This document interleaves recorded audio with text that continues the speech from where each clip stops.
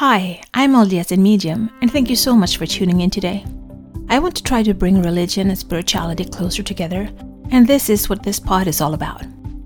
I will talk about my own thoughts and feelings as I am both LDS and have spiritual gifts, something that I've had my whole life, but I always thought that it was hard to combine these gifts with my religion. This has torn me into two directions, and I have talked to many people who feel the same way. I can't choose not to have my spiritual gifts, but I can choose how I use them.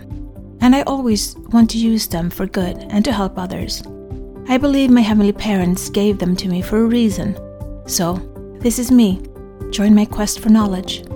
Episode 7, Part 2. So last episode we covered that men are mostly content in their marriages, and women crave for something more.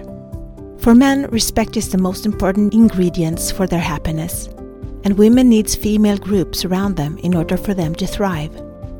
So the next part of chapter 7 is named If It Ain't Broke. Mark Gungor starts off with the following. When a man falls in love with a woman, his thoughts go something like this. I love her. She's great. In fact, she's perfect. I love her just the way she is, and I hope she never changes. On the other hand, when a woman falls in love with a man, her thoughts are generally something like this. I love him. He's great. But he really needs some work. He explains it. Like women like to work on relationships. All relationships. So for us, working on something is what we do. It's a lifelong thing. We work on our relationships with our parents, siblings, children, and friends. Great relationships takes time, and you put in effort, and you change and compromise, aka you work on it. Men, however, work on their work. They earn money. Hence, they work. But in the marriage, there should be no work. So the notion on working on a marriage makes a man cringe away. When a woman tells a man she wants to work on the relationship, the words the men hear is, I need you to change. And since most men love their wives the way they are, they want the same thing in return, to be loved for who they are, and not having to change themselves in order to earn love. In a research done by Maggie Gallagher and Linda Waite, they found out that married men are happier, healthier, and makes more money than single men, and they live longer than single men. So working on the marriage doesn't necessarily mean changing your personality. But as with the diamond, we women like to bring out the sparkle. And in the process of making our husbands into diamonds, we need to be careful not to do so in a way that hurts their egos. Those can be quite frail, we learned earlier in the chapter. Or in a way that can be seen as disrespectful. I would like to add critical, since men don't respond well to insults or criticism. But we women need to be strong in our self-esteem and our integrity. When the wild, wild west was just wild, the men lived their life, and the only women there was there in the brothels. It took strong, confident women with high morals and high standards to tame the men of the Wild West. They did not give in or coax or live codependent. They were strong and stood in their power without being masculine, expecting men to show up their best. And they did, and the West was tamed. I'm going with a quote now. When men are not held to the fire of a relationship discipline, they take advantage of all the freedom women afford them, and in the end, they will abandon their women and children, either emotionally or physically, in the pursuit of their own personal pleasure. That hit hard, because in my marriage, I did not put up any boundaries. He could pretty much come and go as he pleased, travel as he pleased, and spend his money as he pleased. I thought I was giving him freedom, the freedom he needed, but I ended up being left with the children.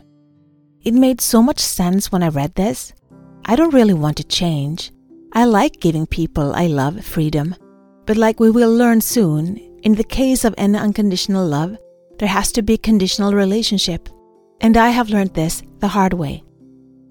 He then continued to say that we live in a wild west of our own, but mostly because we women, out of guilt and need and low self-esteem, raise our boys to continue to stay boys and never have to grow into men because we cater to their every need while not asking for anything in return. I am so guilty of that too. I feel almost embarrassed in how I've lived my life, and now I'm stuck in cleaning and doing laundry while the kids play Xbox and holler, Mom, when's the food ready? Boys do not get inspired to become men by being smothered with kindness. That truth also hit hard. This is so me. Or the me I'm really trying to evolve into the strong woman he described earlier. I will have to picture myself as Calamity Jane or something. What will get boys to stop being boys is a generation of healthy, confident women who rise up and demand that the males in their lives become men. So we really need to focus on getting our young women strong, confident, and self-assured to turn this around. We have let the men become more of accessories to the family in today's society. But men are supposed to guarantee the welfare and safety of their wives and children. Since men in all ages have been the providers and protectors of the family, if we take that away from them, we leave them without an identity. So we need to honor that within them. People who understand influence don't need to emotionally threaten anyone.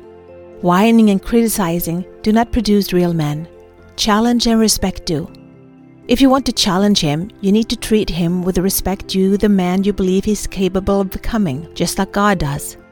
Sees the potential and nourishes that with the right amount of challenge that makes them become what he knew they had the potential to become.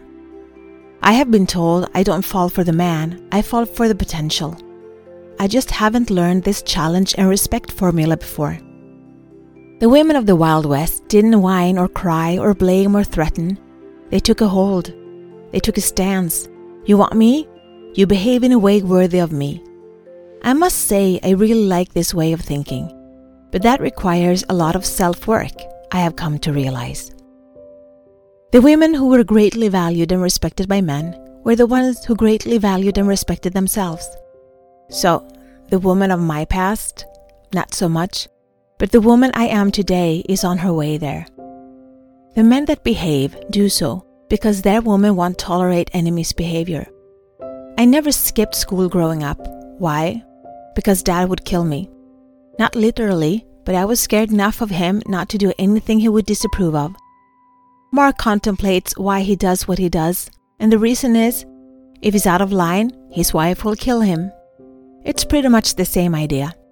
Even though he knows she won't kill him, he writes, what she would not do is continue to take care of me, making love to me, and otherwise make life comfortable for me, while I continue to treat her irresponsibly and neglectfully, and he would most likely come home to a locked house with a new set of locks on them. Women stay too long in relationships that do not serve them due to financial stress and fear of living alone forever. And I get that. When I was left alone, the financial stress really hurt me bad, and still do. But I am no longer afraid of living alone. I've come to cherish it. Even though I really don't like being single, I really love being single. Does it make sense? I love exploring me and my thoughts and likes and dislikes.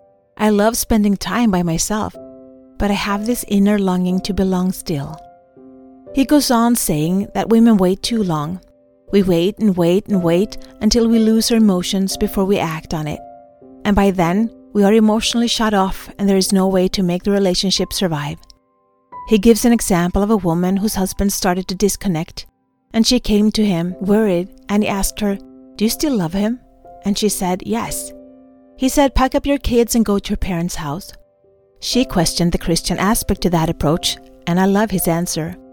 Christians are to be the salt and light of the world. Salt preserves and prevents rot. Light dispels darkness. You are trying to salt and light your home. Need I say that she took his advice, and it took an hour or so before her husband came, and she waited a few days to come home, and they are still together 20-some years later. But in the event, she took a stand without whining, demeaning, or criticize. She just simply stated, "I will not tolerate this destructive behavior towards me or our children." And the quiet message I feel is, man up or get out. This is my journey. Thank you so much for keeping me company today. Please download, like, share, and subscribe, and help spread the light and spread the word to expand our community. Let's bring more love, peace, and unity to this world. Take care of yourself and your loved ones. Always be grateful, kind, and loving. Be brave and remember to step out of your comfort zone and smile.